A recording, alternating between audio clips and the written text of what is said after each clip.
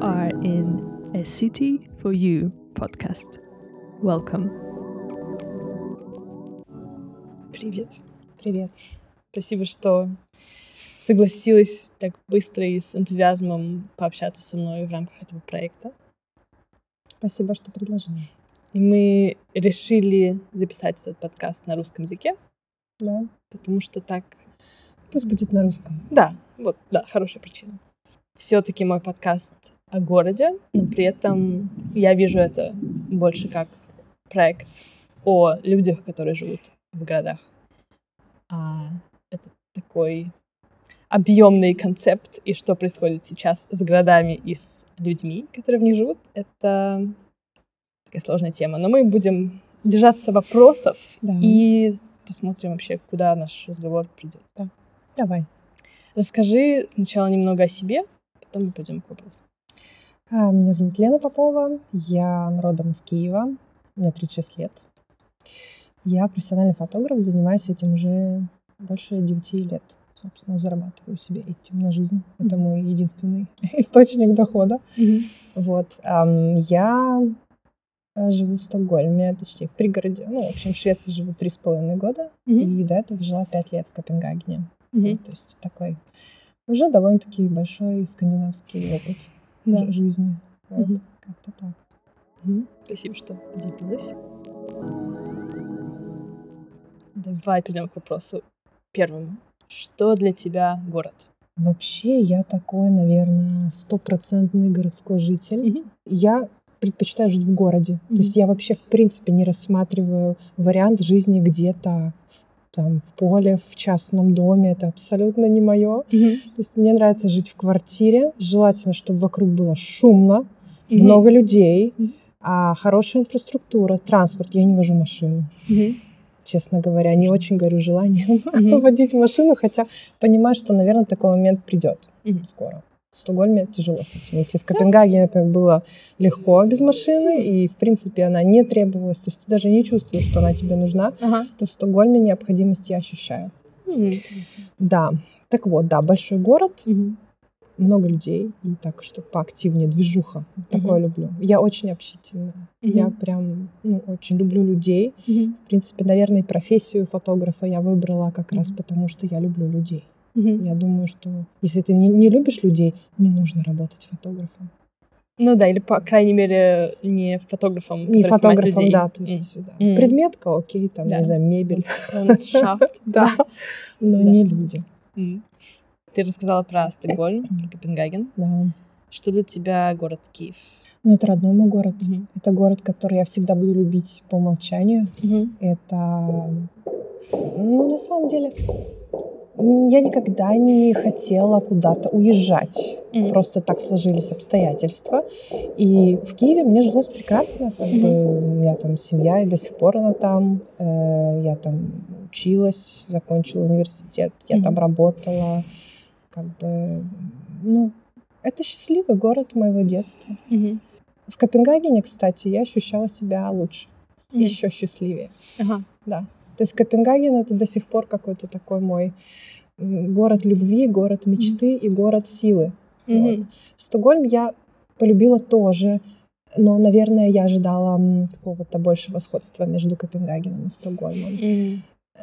Но нет, я его не обнаружила, этого сходства. В то же время, чем дольше я живу здесь, тем больше плюсов я здесь нахожу. То есть здесь, во-первых, город большой. Это дает больше возможностей для работы. Здесь как-то больше всего происходит. Здесь еще более разные люди, чем в Копенгагене. В Копенгаген там меньше иностранцев. Если здесь, я всегда говорю, что Стокгольм, если взять русскоговорящих людей в Стокгольме, то это представь себе, что Советский Союз — это торт. И ты отрезаешь сегментик, такой кусочек. Вот это Швеция, это Стокгольм. То есть абсолютно весь бывший Советский Союз здесь сконцентрирован. В Копенгагене этого нет. Там немного сложнее все процедуры, туда сложнее переехать и сложнее там остаться. Плюс страна сама гораздо меньше, и там меньше работы, соответственно, чем здесь. Также могу сказать, что шведы какие-то они более открыты для сотрудничества с нами, с иностранцами, с иммигрантами. Они больше привыкли к иностранцам. И, допустим, если мне хочется посотрудничать с кем-то там из шведов, особенно если это творческие шведы, если это дизайнеры, какие-нибудь флористы, кто угодно, видеооператоры, они очень открыты к этому. С ними легко очень договориться, и всегда все как-то у меня очень с ними хорошо получается. И очень дружелюбное всегда сотрудничество, приятно. Очень приятные люди, очень доброжелательные. Поэтому здесь прям огромный плюс. Вот Швеция. Да. Именно получается в людях. В людях и в их отношении к иностранцам. Может быть, не ко всем, не знаю. Но я сталкиваюсь только с хорошим. Да. Ну, у меня тоже такое ощущение именно от Стокгольма. Хотя, да, бывает по-разному, как и везде. Да. Если хочется еще что-то сказать, поделиться. Если хочешь еще спросить, можешь спросить. Давай. Может быть, странный вопрос. Если ты предположишь, что сейчас для твоих родителей город, что это? Я думаю, это место, которое они не хотят покидать. И это место, которое они хотят защищать, как могут. Это, хоть они и не родились там, но они переехали туда довольно рано. И сейчас для них это родной и любимый, и всячески очень, очень горячо любимый город, с которым, конечно же, связана масса всяких воспоминаний, самых главных, наверное, в жизни. Ну, наверное, сейчас любовь к городу ощущается даже острее. И на самом деле очень многие мои знакомые и родственники, а у меня родственники в Киеве почти все. То есть их много, много. И они и в Киеве, и вокруг. У нас довольно-таки большая семья, на самом деле. Они не хотят уезжать. Верят в то, что как-то все это улучшится. Но на самом деле сегодня бомбили мой район. Да. Причем это просто жилой дом, который находится недалеко от моей школы. Вот. Поэтому я не знаю. Вначале у меня была какая-то надежда на то, что это там продлится максимум дней 10. И все. Мы же живем в 21 веке, войны не длятся, нет, на самом деле длятся. Но кажется, что в Европе война не может длиться долго. Да. Мы же такие цивилизованные, мы же такие молодцы. Но на деле я верю в это все меньше. И, к сожалению, пока что все очень печально. Пока так. И сейчас уже идет 18-й день. Да. И лучше не становится, к сожалению. Поэтому я не знаю, чего ожидать. Стараюсь как-то держаться. В семье выезжать сейчас небезопасно, поэтому они находятся там. То есть и там небезопасно, выезжать небезопасно. Сложно определить, что правильно. И какие действия правильно, никто не знает. Да. Но еще туда вписывается, как ты сама сказала, какие-то эмоциональные причины, потому Конечно. что это их место. Да. Где им хочется быть. Я знаю семьи, которые муж и жена, например, остались там, и жена уехала куда-то в деревню, потому что там безопаснее. Муж остался, потому что категорически нет. Никак нет. Да. У меня, например, семья моего дяди, это он, его жена и 3 маленьких детей. Они выезжать не хотят. Ни в какую. Да. Никак. Я не знаю, почему так уперлись, но нет, и все. Хотя им есть, в принципе, куда. Хотя бы в более безопасные какие-то места они могут выехать, но нет. Это их жизнь, как, опять же, ты сказала, очень, очень сложно, мне, по крайней мере, понять, что вообще в Европе это может происходить. И кажется, что сейчас оно уже закончится, потому что уже сколько можно. Вот же, нет. Нет и нет. И каждый день только, не лучше. Но я понимаю тех людей, которые не выезжают, потому что ты не знаешь, что у них в голове происходит на данный момент, почему они так настроены. Может быть, это какой-то своеобразный механизм защиты. Это можно объяснить очень по-разному. Да. Моя мама очень так осуждающе отнеслась к выбору моего дяди, его жены. Я, наверное, не осуждаю, потому что это выбор, и они взрослые люди. И Они так чувствуют. Поэтому я не берусь осуждать за это. Конечно. Вот. Да. Спасибо, что поделилась своими мыслями, ощущениями, чувствами. И да, мы записываем в понедельник. Выйдет эпизод в четверг. И мне просто хочется верить, что как-то оно будет лучше к четвергу. Но мы ничего не знаем. Верим в лучшее. Да. Другого выхода нет. Да.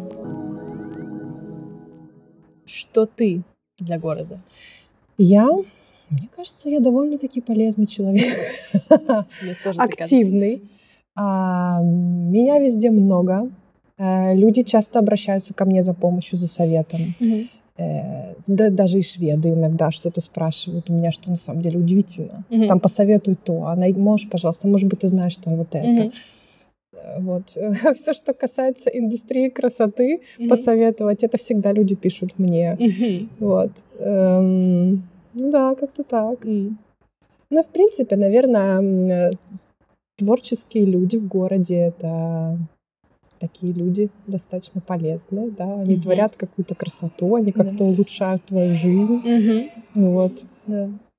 Насчет этого, кстати, главная миссия моя как фотографа — улучшать чью-то жизнь. То есть это на самом деле возможно. Допустим, у меня такой есть небольшой список каких-то личных побед. Типа я там сделала фотографии кому-то, там, например, девушке какой-нибудь, она их залила на сайт знакомств и вышла замуж удачно. Или кто-нибудь долго не мог найти работу. Причем вроде бы как квалификации, все хорошо. Нет хорошей фотографии. Поменял фотографию, нашел работу. Вот. Ну, вроде как и мелочи, но на самом деле это работает. Конечно. Вот. Ну и для тех людей, вот эти примеры, которые ты назвала, это прям социально важная какая-то миссия. Да. Вот. Еще сколько всего, о чем ты не знаешь, что ты поменяла или улучшила в жизни. Ну, надеюсь, что есть что-то. Много чего еще хорошего, о чем я не знаю. Конечно. Ну, даже просто иногда посмотреть на фотографию красивую себя самого, может быть что-то очень важное. Поднять самооценку. Да? Я помню, как-то делала тоже съемку одной девушки, причем она не любит фотографироваться. Она пошла ко мне просто потому, что мы с ней хорошие как бы приятели, скажем так. И она говорит: я распечатала фотографии и мужу подарила. Говорит, муж пошел на работу к коллегам хвастаться, какая у него жена. Это при том, что они давно вместе, у них 2 детей. То есть такая пара, которая прям существует давно, там какая-то у них уже рутина, какие-то там свои моменты. Но вот она говорит, это как семейная терапия сработала. Это очень ценно. Да, ну даже ей понимать, что он пошел и похвастался. Да. Ну и она сама себе понравилась на этих фотографиях. Это, конечно, для меня было очень, очень приятно. Ой, ну здорово, что так, что ты это сама себе отмечаешь и рефлексируешь на всем. Да, ну это важно, потому что я делаю что-то для людей. Вот, и хочется делать не просто красивые картинки, а действительно какую-то приносить пользу. Вот. Ну да. Давай перейдем к третьему вопросу, который не связан никак с тем, о чем мы говорили. Чуть-чуть. Как искусственное освещение ночного города влияет на тебя? Да нормально влияет, вдохновляет на самом деле. Более того, опять же, про работу я это использую как творческий инструмент. То есть хотя я не часто делаю такие съемки, но делаю ночные. Вот, и я считаю, что они совершенно волшебные могут быть, причем в любое время года. И классно вообще, что освещение в городе какое-то есть, потому что дневной свет в Швеции, не всегда нам его достаточно. Вот, и как бы вот под, собственно, светом ночных огней можно продолжать творить прекрасно. Но если немножечко более конкретно, например, я тебя спрошу про как ты себя ощущала ночью, гуляя по улицам в Копенгагене или в Киеве, Стокгольме? В Киеве, наверное, не всегда это было прям безопасно. Ну, как бы я не всегда ощущала себя безопасно. Но, наверное, зависело от того, с кем я. Вот. В Копенгагене безопасно. Очень безопасно. Но там вообще другая атмосфера. Там город такой, он какой-то весь маленький, камерный, тесный. Но мне там никогда не было страшно. Здесь тоже неплохо, но, наверное, вот размер города влияет на вот мое восприятие как-то так. Конечно. То есть принципе, я стараюсь одна в темное время суток нигде не ходить. Вот, ну. Еще, может быть, это связано с тем, что ты живешь в пригороде. Ну там да. еще другая атмосфера. Да, там еще свои какие-то моменты. Вот. Но я живу в центре, и, в принципе, мне довольно-таки удобно, если я там вышла, например, с поезда, вот я довольно быстро могу дойти пешком домой. Да. Да. Ну и то, что ты тоже упомянула про свет как твой инструмент на работе. Да. Любопытно. Понимаю, что ты думаешь именно с этой стороны про свет и освещение. Да. Сейчас я озвучу вопрос от предыдущего гостя. Так. What is your take on the fact that those last decades people have been adding bigger or smaller elements in metal and glass to older buildings? Я считаю, что в Скандинавии в этом плане все не так плохо. То есть вообще скандинавы в плане архитектуры и дизайна интерьеров, я считаю, что они прекрасны. Я считаю, что это их сильная сторона. Вот. Поэтому здесь более-менее все, ну так, терпимо. Я вообще, в принципе, очень люблю архитектуру, любую. Мне кажется, если бы я не была фотографом, я бы стала каким-нибудь урбан, тем самым, архитектором. Архитектура для меня очень важна. То есть для кого-то важна природа, для меня природа не очень важна. Ну, я могу там съездить за город, там побыть пару часов. Верните меня обратно в город, пожалуйста. Я люблю города.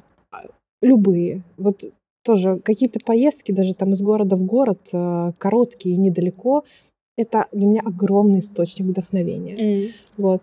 Так что в целом я считаю, что здесь неплохо с этим. Но я видела в других городах, где совершенно это неуместно, когда старые дома реставрируют вот таким вот образом. Здесь нормально. Не бросается в глаза, по крайней мере, так. Ну да, я согласна, что если какое-то такое вторжение в существующую архитектуру не бросается в глаза, то значит, оно сделано успешно. Да, согласна. Сейчас ты можешь задать вопрос следующему Так, надо подумать. гостю. Какой город является для вас местом силы, и есть ли такой? Верите ли вы в то, что можно влюбиться в город? Спасибо за вопрос. И я хочу, чтобы ты как-то тоже на эту тему порефлексировала. У тебя влюблялась ли ты в город? Да, как я уже говорила, что это Копенгаген. Причем я была там 2 раза до того, как мы переехали. И я тогда еще не знала, что мы переедем. И у меня как-то сложилось сразу. Вот как-то прям вот как пазл. То есть я почувствовала, что это мой город. Так не было никогда до этого. Хотя я достаточно много до этого путешествовала. В основном по Европе. Я почти везде была в Европе. И как-то, всегда там приезжаешь, красиво, там вкусно, прикольно, люди, хорошо. Но вот Копенгаген, он какой-то особенный город. Это сложно объяснить. Он совсем не похож на Киев. Он гораздо меньше, он такой, абсолютно другой город. Там другое все. Там другие люди, там абсолютно другая архитектура, не похожая на Киев. Другая еда, другая погода, другой ландшафт. Но, наверное, вот существует какая-то химия между человеком и городом, как оказалось. Это возможно. Вот. И у меня есть в Копенгагене прям место силы, куда я прихожу, вот конкретное место, прихожу, и вот если я вот прям все плохо, я прихожу туда, и вот я там побуду минут 10, и мне лучше. Это место называется Кристиансхавн. Это район, это, в общем-то, центр. И когда я переехала туда, я там поселилась. Вот. Провела там сколько? Я прожила, наверное, полгода прожила, потом переехала в другой район. Но это до сих пор мой самое любимое место, самое прекрасное и самое такое мое. Вот. Спасибо, что поделилась. Мне, наверное, все-таки хочется, не знаю, как ты на это смотришь, вернуть тебя еще немножко дальше в детство. Да. И спросить, есть ли такое место в Киеве? Да, есть такое место. Это мой родной район, называется Оболонь. Я там, собственно, и прожила практически вот все эти годы до того, как переехала. Этот район у меня ассоциируется с моим дедушкой больше всего, который проводил со мной очень много времени. который научил меня читать, играть в шахматы, который никогда мне не отказывал. Никогда. Это человек, который никогда мне не отказывал. Хотя мы-то в то время мы привыкли к тому, что много чего нельзя, что много чего нельзя купить, что, ну вот, как бы мы привыкли к тому, что, в общем-то, на большинство наших просьб нам говорят нет, или потом, или это на день рождения. Вот. И я до сих пор помню, это, наверное, одно из самых ярких воспоминаний из моего детства. Это мне было, наверное, года 4, и я узнала о существовании зоопарка. И я такая... Я помню, мы собирались гулять вот с дедушкой, я помню, я там одевалась, вот, и я говорю: дедушка, а давай пойдем в зоопарк? А зоопарк далеко, вообще в другом конце города. И он мне сказал: давай, поехали, собирайся. Я так удивилась, что мне не отказали. Для меня это... Аж мурашки по коже. Я вспоминаю это, как вообще, это чудо какое-то. Меня берут в зоопарк, и не нужно ждать. И мы просто вот так берем и едем вот так. Потому что ты попросила. Да. Потрясающе. Да, так интересно, потому что в тот момент я не ожидала. Дедушка мог же просто сказать нет, я ожидала отказа. То есть я уже была настроена на отказ. Но мне хотелось хотя бы озвучить это желание, что, ну, может быть, в другой раз меня там поведут в зоопарк. Там, за хорошее поведение. Да. Вот. Но нет, это случилось в тот же день. Это было лето. Да. Я даже помню платье, в котором я была. Оно было такое зеленое в клеточку, такое белая и зеленая клетка, и у него был такой ремешок с красной пластиковой пряжкой, пластмассовой пряжкой. Да, я помню этот момент. Я еще помню, что я вот так смотрю вниз и поправляю себе юбку. Вау, это было 4 года тебе. Да. Но я помню себя очень рано. У меня папа бывший военный, и он служил на севере. То есть мы как бы жили в Киеве, папа служил в Норильске и на Диксоне. Такие очень веселые снежные места. И как бы мама там жить не хотела, то есть мы его навещали периодически. И мы там могли там какое-то время жить там на Диксоне. Ну, сначала он служил на Диксоне, потом это мне был год. У меня есть воспоминания оттуда. Их очень мало. Там буквально пара каких-то моментов. И потом вот из Норильска, это мне уже было, наверное, 2 или 3. Оттуда у меня очень много воспоминаний. Я помню нашу квартиру. У нас почти нет фотографий оттуда, но я помню разные эпизоды. Я помню, ну вот мои игрушки, я помню магазины, в которые мы с мамой ходили. Я помню ощущение, когда вот пурга очень сильная, когда щеки вот так вот прям щипает. Я помню, что как мама собирает меня на прогулку, вот эта полярная ночь, это бесконечная темнота. Я вообще не помню там день. Я не помню там день. Я помню вот этот вот полярная ночь, и сонная мама меня одевает. Эти вот, как капусту.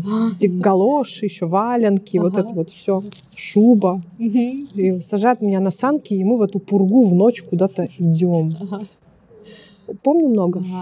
Какие воспоминания. Да, помню много. Спасибо тебе большое. Спасибо тебе.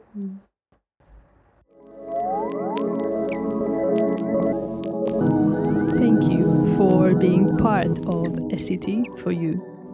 If you want to carry on the discussion, feel free to join for the next episode that will be coming out next Thursday. You can also follow the project on Instagram, Facebook, and Telegram. Enjoy SCT for you.